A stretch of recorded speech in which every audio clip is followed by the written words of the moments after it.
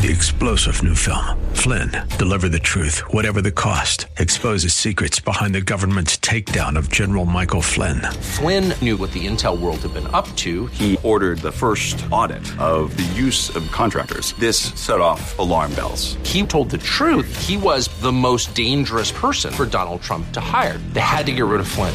Flynn, deliver the truth, whatever the cost. Available now. Watch it today. Go to salemnow.com. salemnow.com.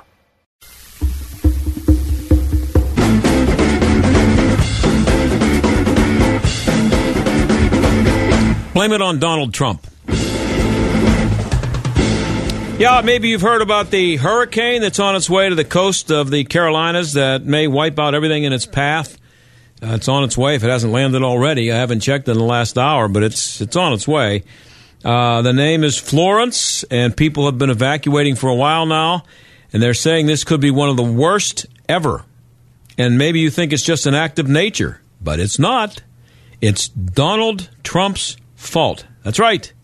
President of the United States, who's been in office for less than 2 years, 19 months, whatever it is, 20 months, and it's his fault, president's fault. At least it is according to the editorial board of the Washington Post. Here's what they wrote yesterday. Quote, if the Category 4 hurricane does indeed hit the Carolinas this week, it will be the strongest storm on record to land so far north. President Trump issued several warnings on his Twitter feed on Monday, and that was good advice. And then they went on to write, yet when it comes to extreme weather, Mr. Trump is complicit. They say he plays down humans' role in climate change, and he keeps doing things to prevent humans from preventing these kinds of disasters. So I don't know what he's done to prevent you from preventing it. I don't know what he's done to prevent me either, but he's doing something. But that's what the Washington Post says. He keeps doing things to prevent humans from preventing these kinds of disasters. And here's another quote. It is hard to attribute any single weather event to climate change, but there is no reasonable doubt that humans are priming the Earth's systems to produce disaster. Now, that's quote, unquote. Now, there may not be any reasonable doubt in the up there or down there in the halls of the Washington Post, or maybe at the cocktail parties where they hang out with the people on the editorial board, but there's plenty of doubt out there about how much humans can affect the weather. All you got to do is look for it, and some of the people are really smart. You know, they're like scientists, astrophysicists. I've talked to them on the radio, and they'll tell you that this is all BS. But, you know, it's all about humans. You know, there's just all kinds of doubt out there about how much we can affect the weather and what we can do about it. And it's a great topic for a future show, and we will do that soon. But the Sky is Falling crowd is going to tell you that it's your fault that the ocean waters are so warm now, and that's what's causing these mega hurricanes. Now, the only problem is these are the same people, maybe you remember this, these are the same people who told you 10 or 12 years ago that if you didn't start leaving your car at home and taking the bus, we were going to see more hurricanes than we've ever seen before. You know what that was followed by? About 10 years of no hurricanes. None.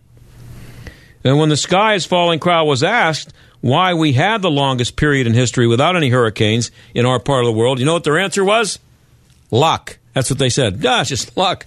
They said a 10-year absence of hurricanes is only likely to come around every 300 years. So I guess that means that back in the early 1700s, there might have been a 10-year break. Who knows? But then they don't know because they didn't start keeping records until 1850. So when the Washington Post says that Florence, if it does arrive in the Carolinas as a Category 4, it'll be the biggest one ever to reach this far north, maybe they should say this far north since 1850 because, you know, maybe there was one that came up this far and say 1818 when they weren't keeping track. And when the hurricanes start coming at this time of year, it's a really good time for us to think about our winters here, by the way. It's a good time to remind your friends who have moved south or out west of Arizona, and they're always making fun of you in January because you're looking at freezing rain or maybe shoveling snow and looking at, you know, the last 20 days of temperatures below freezing, and they're somewhere sitting by a pool sending you selfies. Well, there's a word we don't hear too much up here. Here's what you tell them the next time. that you hear from them in the wintertime. Here's a word that we don't hear a whole lot up here. Evacuate, okay? I can't imagine how annoying it would be to have to spend months recovering from a hurricane and then having to prepare for another one. We have a winter, we get through it, another one comes, but it's just not, you don't think that your roof is going to be gone every September. I don't know how they do it. Got to feel bad for the people down there in the Carolinas right now. They're evacuating. They don't know if their homes are going to be there when they get back. It's awful tough. But it might be a little bit of a stretch to blame it on Donald Trump right now. When we come back, we'll talk about what the federal government has done with hurricanes in the past and maybe what it shouldn't have done. Getting close to retirement? Experienced a nice Trumponomics bump in your portfolio? Well, we know the market goes up, and unfortunately, we also know it goes down. Don't risk your retirement to market whims. Learn how you can lock in those gains today by spending time with the team at Marley Financial. Todd Marley and the experts at Marley Financial can help you design a retirement plan that is bulletproof against the market's ups and downs. The team at Marley Financial uses a multitude of different techniques to make sure that you have a retirement plan that is tax-friendly, stable, and worry-free.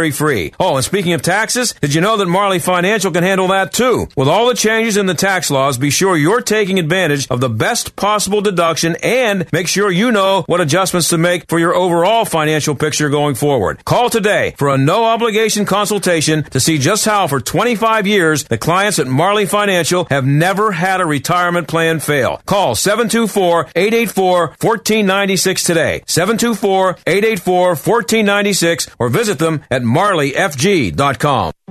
We get many people that have not gotten well with traditional medicine. At the Medicine Shop in Oakmont and Penn Hills, good health is often a gut-level decision. About 70 to 85% of your immune system's in the gut. As a child, your thymus gland is actually your immune system, and babies are born with hardly any flora or minimal amounts. And through exposure to dirt, things they suck on, their mom's antibodies they get from breast milk gradually just builds up over time. Always start with the gut. When you have somebody has an illness, the normal bacterial balance that's supposed to be there is typically not there. They could have yeast overgrowth, parasites. They could have just an imbalance of bacteria. And many times that's just evaluated by history, or we can do further testing that they can do at home. We look at a systems-based approach. So you have your immune system, your GI, hormones, energy, cardiometabolic, and all those systems work together. Call for a consultation today. The Medicine Shop, 888-865-9595. You know the moment. The workday is over. Your daily responsibilities have been met. The shoes slip off and you lie back. It's that end of day. That's the relief you'll feel when you rest on the body-soothing Serenity, made locally at the Original Mattress Factory. Relief from middleman markups and a hard day's work. The Original Mattress Factory. Thoughtfully made, honestly priced. OriginalMattress.com. Did you know that when you buy a mattress from a retail store, that mattress is being sold for the second time? What do I mean? Well, the manufacturer sells the mattress to the retailer, who in turn sells it to you with costs and markups for both parties. At the Original Mattress Factory, we have our own factory right here at our store. So the mattress you buy is being sold for the first and only time. That's why our prices are hundreds less than the mainstream mattress brands. Stop by one of our factory locations or visit us at originalmattress.com to see for yourself. On September 17, 1787, Congress signed the U.S. Constitution, which defined our government and guaranteed our rights. Each September, we celebrate Constitution Day, and though the framers never imagined the cell phone, they did ensure your right to free speech and self-determination, which is exactly what Patriot Mobile is all about. Patriot Mobile celebrates the Founding Fathers and your values and is the only cell phone carrier that supports conservative causes while also providing you the same nationwide reliable service with unlimited talk and text for less money and no hidden fees. So in honor of that day in 1787, Patriot Mobile is offering all data plans for $17.87 for your first month of service. Make the switch today. Go to patriotmobile.com or call 1-800-A-PATRIOT. Get unlimited talk, text, and data for $17.87 for your first month. Go to patriotmobile.com or call 1-800-A-PATRIOT. Let's celebrate Constitution Day and support our rights one call at a time. This is the John Steigerwald Show on AM 1250. The Answer. So there are people in the media blaming Donald Trump for Hurricane Florence, even though, as far as I know, it hasn't made ground yet and hasn't done any real damage yet. He's also being blamed for 3,000 people dying in hurricanes as a result of hurricanes in Puerto Rico last year. The federal government has a long record of wasting time and money, and it happens in cleanups after hurricanes, too. It's been going on for a long time, and it was happening long before Donald Trump showed up. Justin Bogey is a senior policy analyst in fiscal affairs at the Heritage Foundation. He joins us now. Justin, thanks for being here. Hey, John. Thanks for having me today. So, is there a recurring theme when it comes to the federal government and disasters like hurricanes and like the one that's about to hit the Carolinas? Well, yeah, unfortunately, I think there's been a theme that we have wasted a lot of money in the response to these hurricanes. And, I heard your opening, and obviously anytime that 3,000 lives are lost, that's something that should be concerning, and there's lessons to be learned. But I don't think you can place the blame on one person for that. It really, starts all the way from the local officials all the way up to the top. So that's something we should reevaluate. But yeah, we've had hurricane after hurricane where we've put forth these billions and tens of billions of dollars in recovery funds, and a lot of that money never really goes to help who it's intended to help, and it just leads to a lot of government waste. I just have a story here, and I know that this is not necessarily your area of expertise about what happened in Puerto Rico, but just what you said there about the stuff is sent, money is spent on things that are supposed to result in people being helped, and the money ends up being wasted. There's a massive stockpile of bottled water in Puerto Rico a year after Hurricane Maria. It says, although you don't believe it, almost 1 million boxes of water that were never delivered to the villages, says Abdiel Santana, a photographer working for a Puerto Rican state police agency who took the pictures. He says, is there anyone who can explain this? I don't expect you to be able to explain it, but it's money there's an example right there. I don't know whose fault it is, but somebody spent a lot of money on 1 million boxes of water. And people down there couldn't drink the water, by the way. Couldn't drink their own water. They had to drink bottled water, and it's still sitting there. So there's an example, right? Yeah, and I think this is really a bigger issue. A lot of times when we have these storms, there's this political will that we have to do something immediately. We have to basically pass these free-for-all spending packages where there's tens of billions of dollars going out the door. And a lot of time it's just kind of an effort to respond. We have to do something now, rather than really examining what are the needs of the people, how is this money best going to be used in the short term. It's just we have this demand to do something, and that process, a lot of the money gets wasted. Just for last year's storms, for example, this money falls under the categorization of emergency or disaster money. So you would think that means this is money we need now. This is money that needs to go out the door today, basically, or in the very short term, over a year or two. Almost half of that money that was appropriated last year for disaster relief was in the form of grants. A lot of these grant programs, they take several years to apply and get approved, and a lot of that's left to bureaucrats. So to say that that's really meeting an immediate need is hard to believe. Well, so how are the immediate needs met? I mean, somebody up in Washington is writing a check and say, okay, how much do you need down there in Puerto Rico or in the Carolinas, and how much you need, and I'll just write it out for you?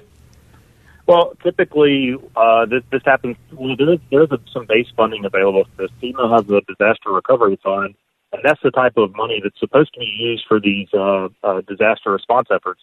Unfortunately, the FEMA Disaster Relief Fund has been woefully underfunded for years. They only receive a little less than $1 billion annually in their base budget. And so every year we see Congress coming back, even when there's not a big hurricane or some other natural disaster.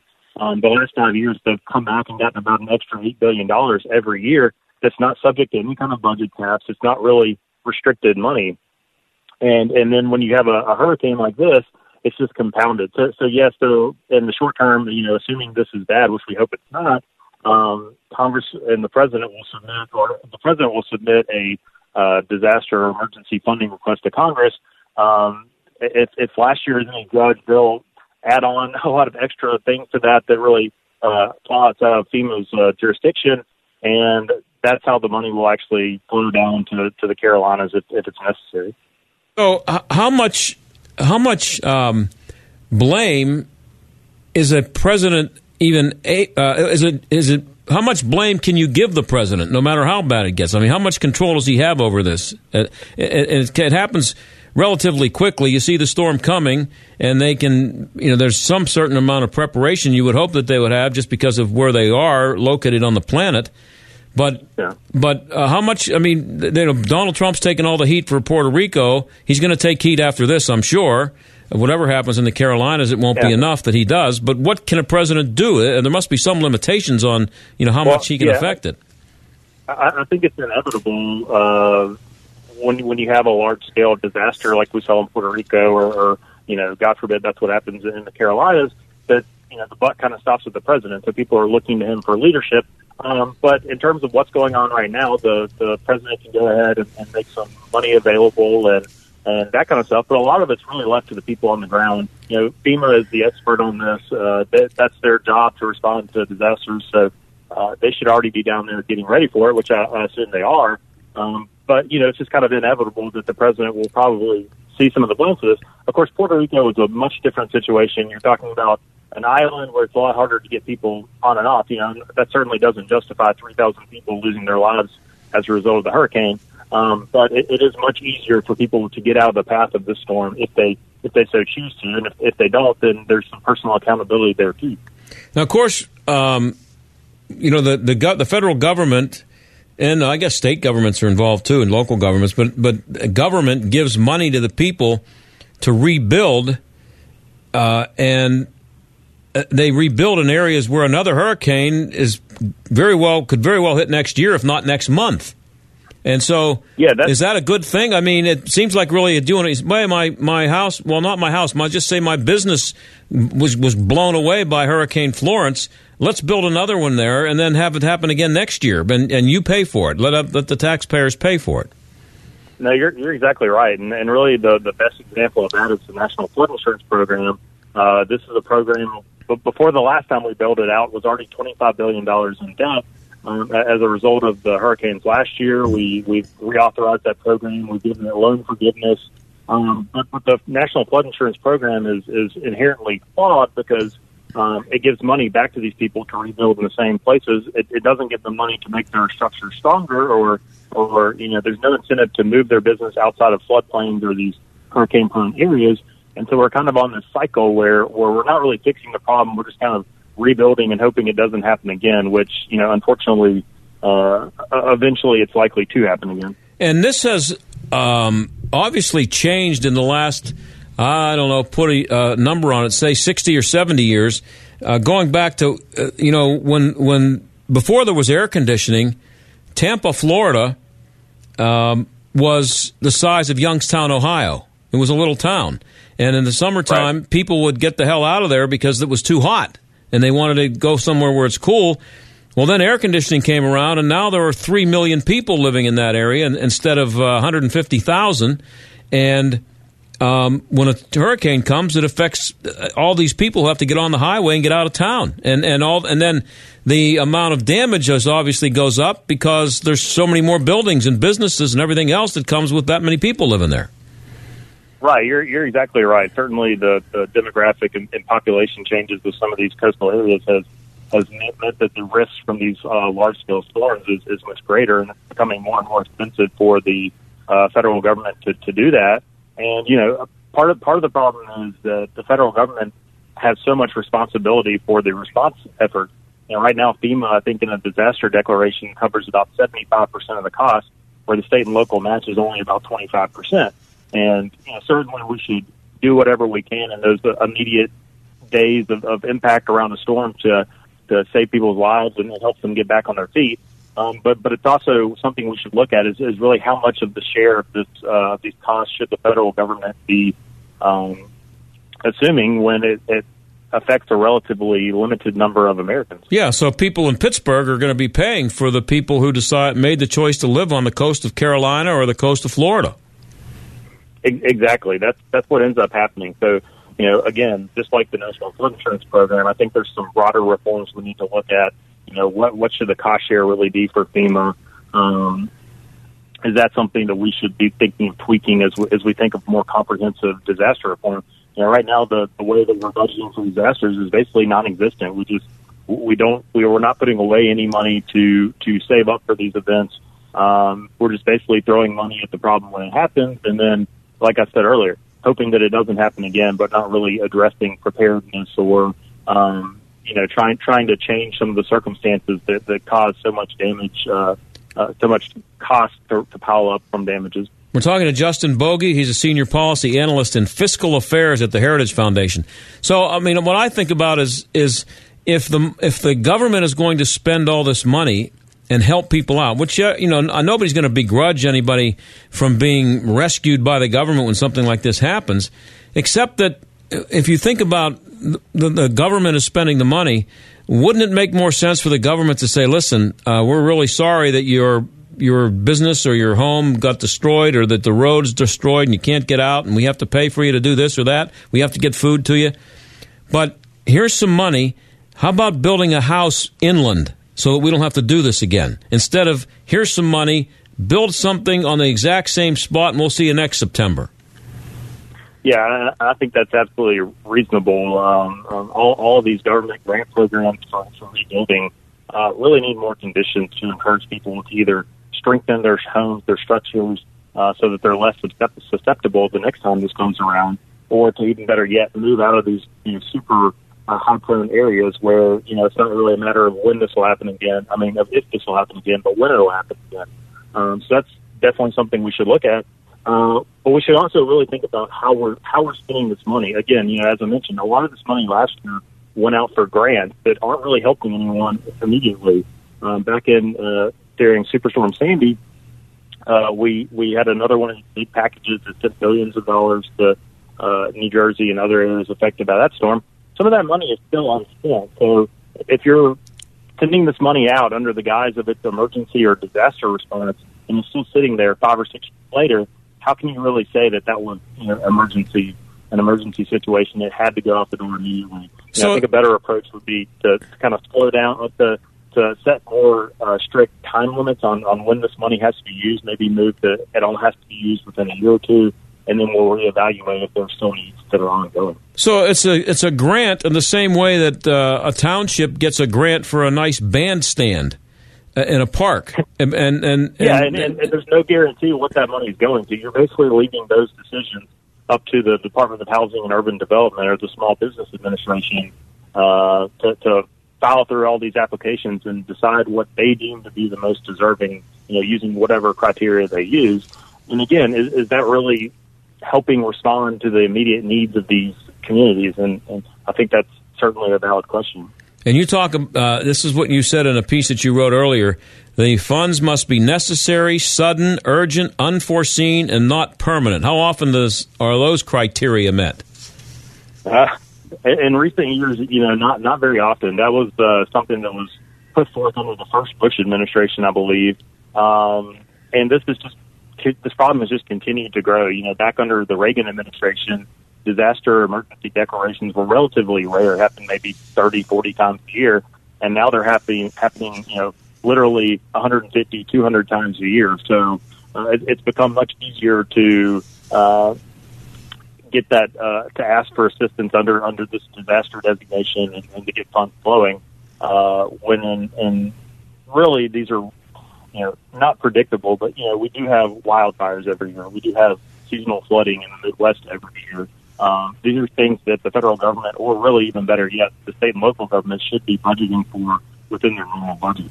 Justin, I'm out of time. I really appreciate you spending the time with us.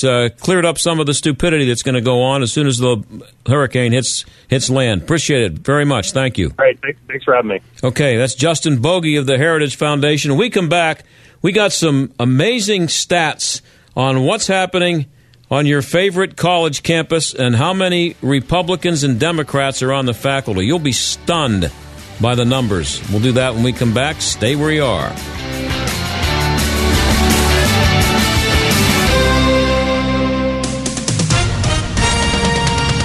With SRN News, I'm Keith Peters in Washington. Officials say this is the last good day to get out of the way of Hurricane Florence. The Category 3 storm continues to aim towards the Carolinas and part of southern Virginia. North Carolina Governor Roy Cooper says there's still time for people in evacuation zones to get out safely. For those not under an evacuation order, finish your preparations today if you haven't already. Move to safety if your home is at risk. Bring in supplies if it's not. Plan to be without power for days. Mount Pleasant, South Carolina Mayor Will Haney says people shouldn't hesitate to evacuate due to concerns about their houses. You can replace your property. We cannot replace you, and we do not want to lose any of our citizens. South Carolina Governor Henry McMaster says more than 300,000 people have already been evacuated from that state's coast ahead of Hurricane Florence. This is SRN News. You know, I'm not a genius about money. I love my credit cards, and they love me. I was using them as a source of income, and then I got behind in my payments, and creditors were calling. I figured I had a problem, and I didn't know how to deal with it. I heard about Trinity, so I called and talked to a counselor. In half an hour, we worked out a plan. Now I've got one easy monthly payment, a lower interest rate, and I'm getting out of debt. If you're in an endless cycle of paying on credit card balances that never seem to go away, then get ready for a toll-free number that will put you on a path to financial recovery. Trinity will consolidate your accounts, put a stop to late fees and over-limit charges, reduce your interest, and possibly improve your credit score. You'll save thousands. If your debt has you down, we should talk. Call 1-800-990-6976. That's 1-800-990-6976. Call 1-800-990-6976. Larry Elder says the Democrats are full of ideas. The caller was talking about Democrats not having any ideas. They got plenty of ideas. And when they advance an idea, you have to ask yourself three simple things. How much is it going to cost? Who's going to pay? And will it in fact work? And usually the whole idea falls apart under that very simple analysis. The Larry Elder Show, weeknights at 7, right before Joe Walsh at 9 on AM 1250. The Answer. From coast to coast, from sea to shining sea, it's a beautiful country out there. Discover it all in a new RV from Camping World, America's #1 RV dealer. At your local Camping World, you'll find over 350 new RVs in stock, an ever-changing selection from America's top brands, including favorites like Coleman and Mallard of every class and size, all at wholesale prices. Say hello to a whole new world. Visit campingworldofpittsburgh.com. Do you dream of owning your own home? Dollar Bank's Free Mortgages for Men workshop can show you how to break the rent cycle. You'll learn the right way to home ownership with a plan to strengthen your savings and create less debt. You can even get help with restoring bad credit. Join Harold Hayes of Dollar Bank at the Free Mortgages for Men Home Buying Workshop, Saturday, September 22nd at 9 a.m. at the David L. Lawrence Convention Center. Childcare will be available. To register, call 1-800-345-3655 today. Dollar Bank, Equal Housing Lender. The Pittsburgh North Regional Chamber invites you to a Taste of Cranberry, Monday, September 24th. Over 20 of your favorite local eateries and chains converge on the Doubletree by Hilton in Cranberry with unlimited samples from 5 to 8 p.m. Enjoy great food, entertainment, kids zone, and prizes. Tickets are available now at pghnorthchamber.com. Don't miss a Taste of Cranberry, Monday, September 24th at the Doubletree by Hilton in Cranberry. Visit pghnorthchamber.com. This is Jay Hagerman of Abernathy & Hagerman. Upon your passing, you wouldn't want a judge to decide who raises your children or how your estate gets divided. It is important to review your estate planning documents to ensure they protect what matters most. At Abernathy & Hagerman, we will work with you to establish an estate plan that nominates a guardian for your minor children and that your assets are used for your family's benefit. Judge for yourself. For legal help that lasts a lifetime, visit a-h.law. Stuck in traffic? We've got the answer. Seeing those delays continuing on the Parkway East outbound Forbes Avenue out to Edgewood Swissvale, and plenty of volume on the rest of the Parkway East, Parkway West, heavy inbound Parkway Center Drive to the Fort Pitt Bridge. And we're also seeing volume picking up outbound 28 Veterans Bridge to 40th Street and Route 8 to the Highland Park Bridge. Delays as well outbound on 65 from 19 to the McKees Rocks Bridge. I'm Jenny Robinson on AM 1250, The Answer. AM 1250, The Answer. Weather. Partly to mostly cloudy tonight. It will be warm with patchy fog developing, low 67. Tomorrow, patchy morning fog, otherwise mostly cloudy, warm and humid, a passing shower or two, high 82. Warm and humid tomorrow night, some clouds, low 69. Friday, mostly cloudy, warm and humid, a shower or thunderstorm in the afternoon, and a high temperature of 82. I'm meteorologist Bill Skledankis on AM 1250, The Answer. You're listening to the John Steigerwald Show on AM 1250. The Answer.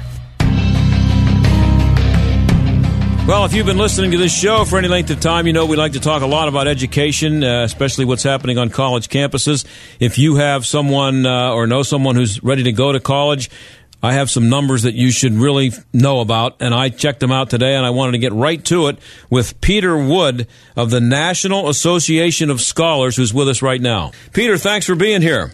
Great to great to be here. Yeah. I don't think anybody doubts that the disparity between liberal and non-liberal teachers and administrators in college exists, but how bad is it? It's worse than people might think it is. This is not a question of colleges having a small minority of Republicans or conservatives opposed by a large majority of Democrats or liberals. In many cases, it's colleges that have no Republicans or no conservatives, and this is, I'd say, rightly shocking. Yeah, I mean, I looked at the story that I looked at and the graph and the stats that you have. It's completely stunning. Even though I knew that it existed, I just didn't know to the extent that it existed. Has it always been this way? No, of course not. There was a time not so long ago where liberals may have outnumbered conservatives, but conservatives were some kind of presence on campus, and students enrolling in colleges could expect to find at least a certain amount of intellectual diversity. That's just no longer the case at many colleges. There are more conservatives than liberals out here in America. After 4 years of college, how would most young people be able to grasp that after spending 4 years on a college campus? I think they would find themselves disconcerted, maybe baffled, certainly not very well prepared to deal with the actual diversity of opinions to be found in the workplace and in daily life. The response of many recent graduates seems to be resentment and a kind of distaste for their own country that has been carefully inculcated into them by professors who have portrayed the mass of American people as ignorant and stupid, and now their prejudice is confirmed when they discover that most Americans don't share their disdain for their own country. So they consider that part of their stupidity, not having disdain for the country. That's amazing. There's a graph on the NAS site that's pretty amazing too. It shows the number of Republicans to the ratio of Republicans to Democrats in liberal arts colleges. Now, my favorite number in there is in the communications department, because I'm a former telecommunications major, and of the colleges you surveyed, the Democrats won that department 108-0. Now, I figure that should be creating lots of good workers for MSNBC. Yes, that appears to be the case. If you wonder why the American mainstream media skews so far to the left, it's because mostly they hire people from colleges of communication, where those students will have encountered 0 conservatives, 0 Republicans during 4 years of study. Or if they've encountered them, it's been working a summer job or something like that, but it's certainly not been on their faculty. Now, that 108-0 score, who does that represent? Which schools? I mean, how many schools? We studied the top 50 or so colleges listed in U.S. News and World Report's list of top liberal arts colleges. So overall, we surveyed 5,197 faculty members, and we were looking at academic departments. That chart shows a whole bunch of them, with communications being the one that is most skewed. But this was by statistical standards, a very wide sample and very rigorously conducted. We're talking to Peter Wood. He's the president of the National Association of Scholars. And in which department, then, are you most likely to find the closest thing to some kind of a balance between conservatives, liberals, Republicans, Democrats?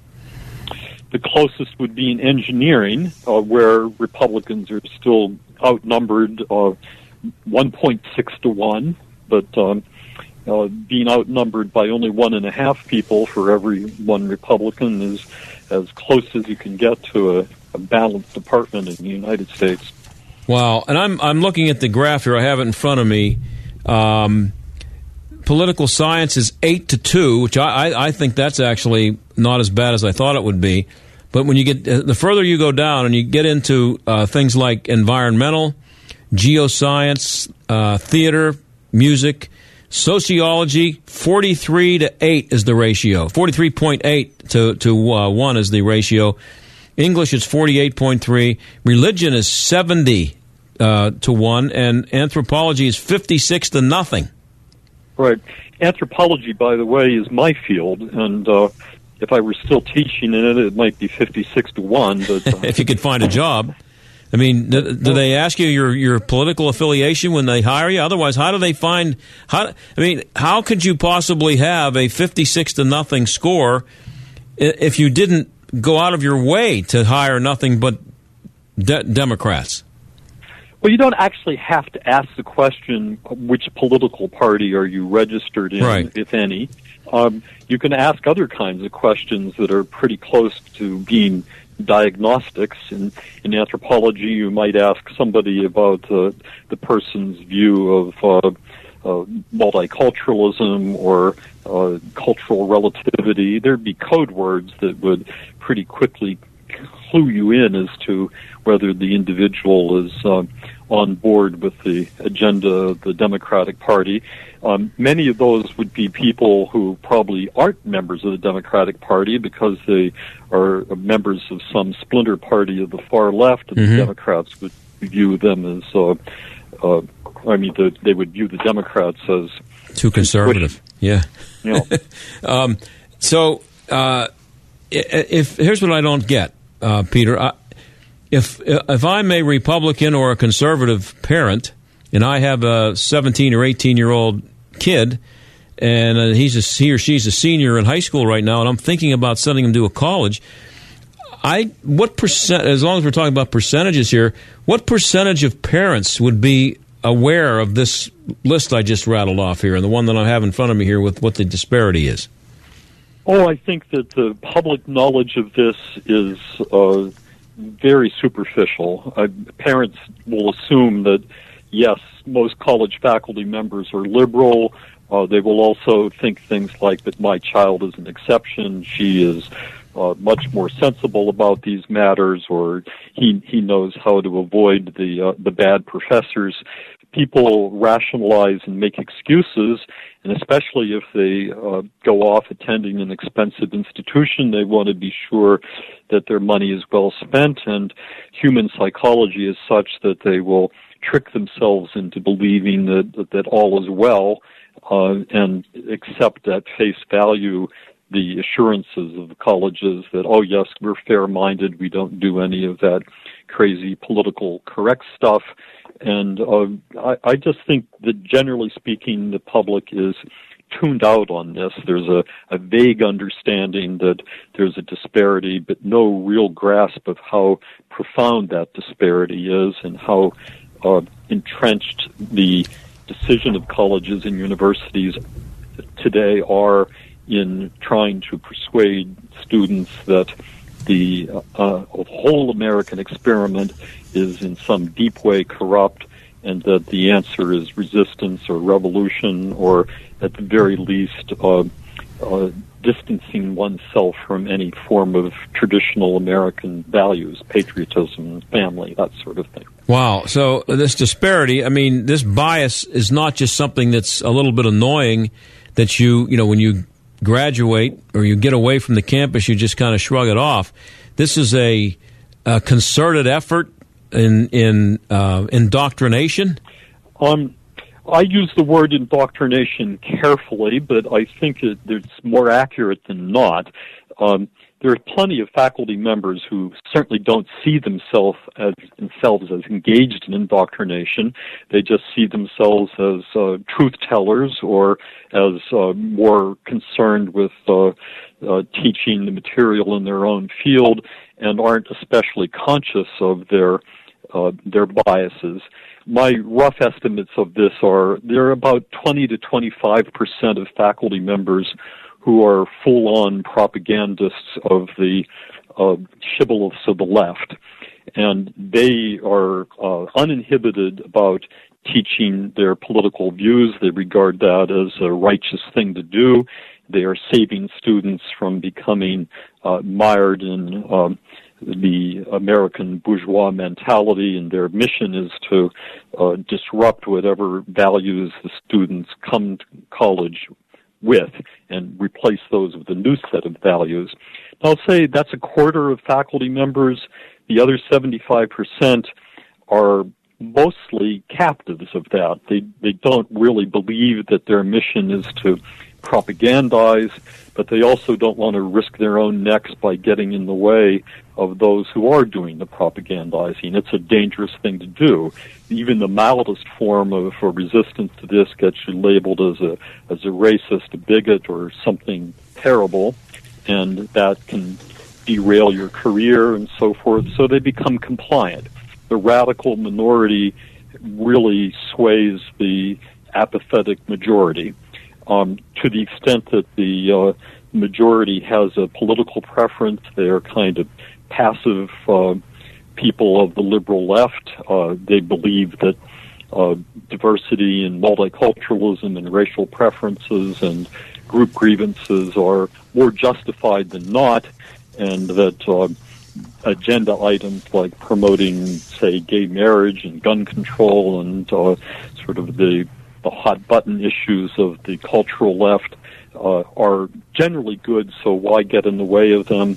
I can go on and teach my course in chemistry or biology or even engineering without complicating my life by getting in the way of the political propaganda that is all around me.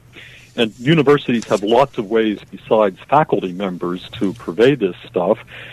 These days, more than half the professional employees of universities aren't faculty members at all. They're administrators of various sorts, deans and deanlets of multiculturalism, diversity, various ethnic groups, each of which now has their own organization within the university or college. And they, too, are dedicated full-time to politicizing the curriculum. So the students, when they arrive on campus, are surrounded with this stuff, not only in class, but outside class. It's structured into their lives for 4 years. There's no way they're going to miss it. If they are in that large cohort of students whose parents believe my son or daughter is too smart to get caught up in that, I'm afraid that excuse just falls apart, because even if you want to stand outside it, you can't. You're surrounded by people who want to do their trigger warnings, their aggressive attacks on what they consider to be microaggressions, their various searches for imaginary thought crimes for which the students can be punished. So hold your opinions to yourself. Outwardly, you're conforming to the doctrines of the left. Those become habits. By the time you graduate, you're primed to think every time you open your mouth, am I committing a microaggression? Is my opinion on this racist? So your mind has been colonized by the left by the time you graduate from college. It's hard to think of examples where that isn't to some extent true. I have about 30 seconds left here, Peter. Is there a school for Republican parents to send their kids to where they might actually be taught by a Republican? Sure. There are a handful of schools. Grove City College, not far from Pittsburgh. Up the road, yeah. Right up the road.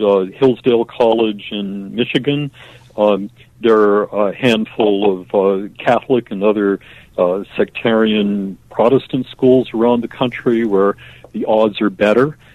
You have to be careful wherever you go that this ailment has widely spread. But if a parent is really serious about avoiding this stuff, yes, there are options. Well, thank you very much, Peter, for being here. And I could go on, but I'm out of time. And suggest everybody checks out your website at the what am I calling it here? The National Association of Scholars. I'm sorry, NAS. I was looking for the abbreviation. National Association of Scholars. And a lot of amazing stuff there. The statistics are just unbelievable. Thanks a lot, Peter. You're welcome. Thank you. Okay, that's Peter Wood, president of the National Association of scholars, and I hope that you were not feeling like I was committing a microaggression by telling.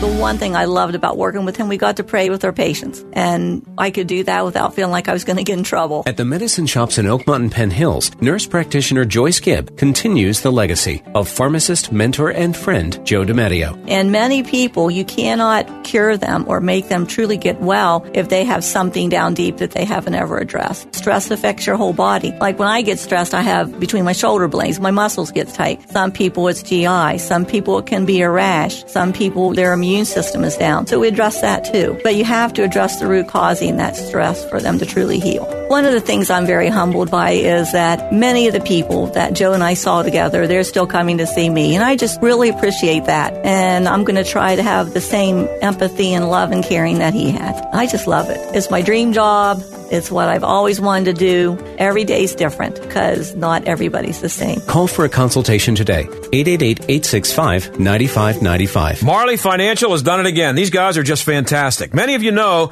or have worked with our friend Todd Marley at Marley Financial. You also know that they were the first and still the best option for individual health insurance, providing both traditional and non-Obamacare plans. But now they're also offering the best group health plans in the nation. Typical savings of up to 40%. Small, medium, and even large groups, Marley has got you covered, giving you and your employees access to national networks where you can go to any hospital, Highmark, UPMC, Mayo Clinic, or even Johns Hopkins.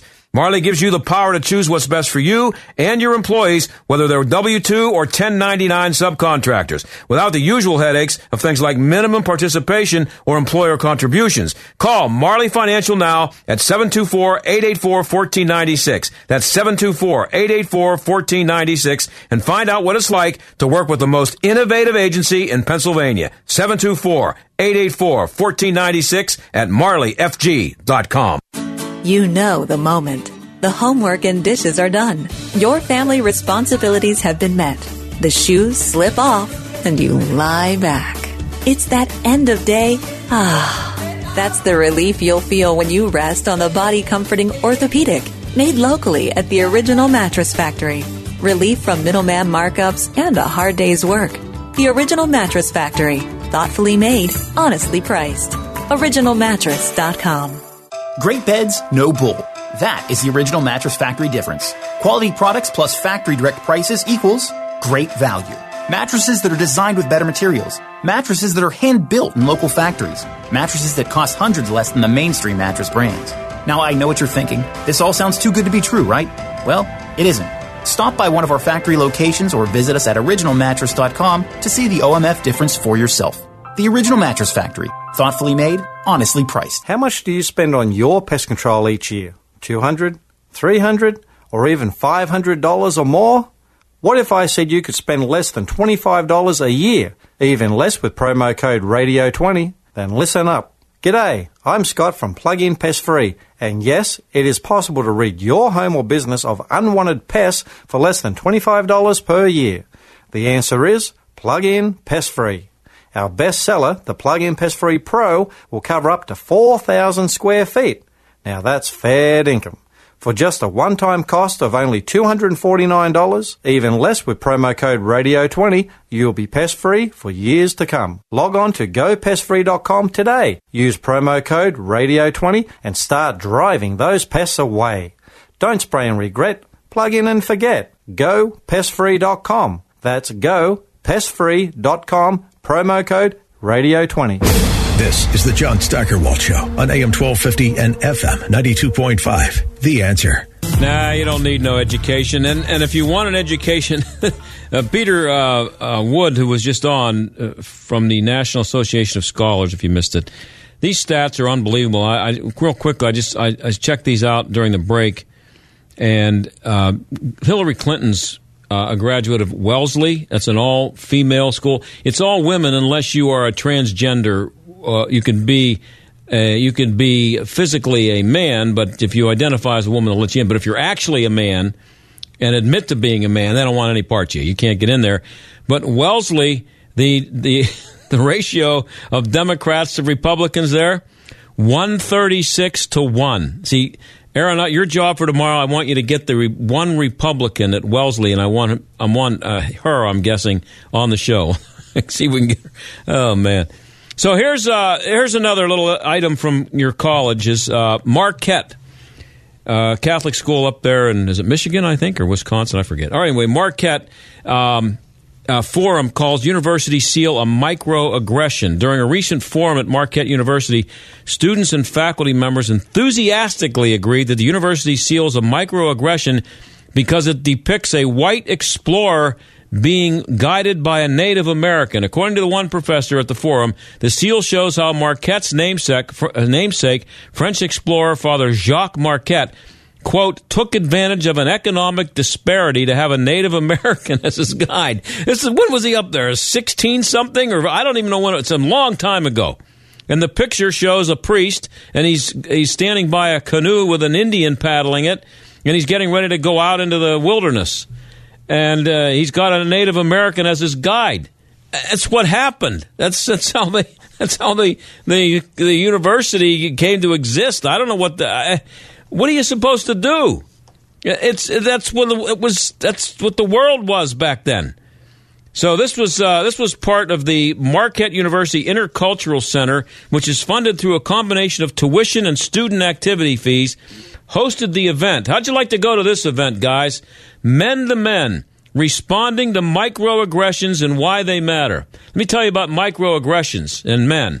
It used to be if somebody microaggressed you, you microaggressed them back. If they macroaggressed you, you punched them in the mouth. It was much better back then. Now it's microaggressions. It's the feminization of the American male continuing, and it's never going to end, I don't think. At least before I die. I'll see you tomorrow. The John Steigerwald Show is a production of AM 1250 The Answer and Salem Media Group. 3-star General Michael J. Flynn, head of the Pentagon Intelligence Agency, knew all the government's dirty secrets. He was one of the most respected generals in the military. Flynn knew what the intel world had been up to. He understood its funding. He ordered the first audit of the use of contractors. This set off alarm bells. The explosive new documentary, Flynn, Deliver the Truth, Whatever the Cost, uncovers the facts behind this scandal. Flynn told the truth. He was the most dangerous person for Donald Trump to hire. I find out the worst enemy that I'm going to face in my life is right here in America. They took my assessment and they wanted me to change it. And I was like, I'm not changing it. They had to get rid of Flynn.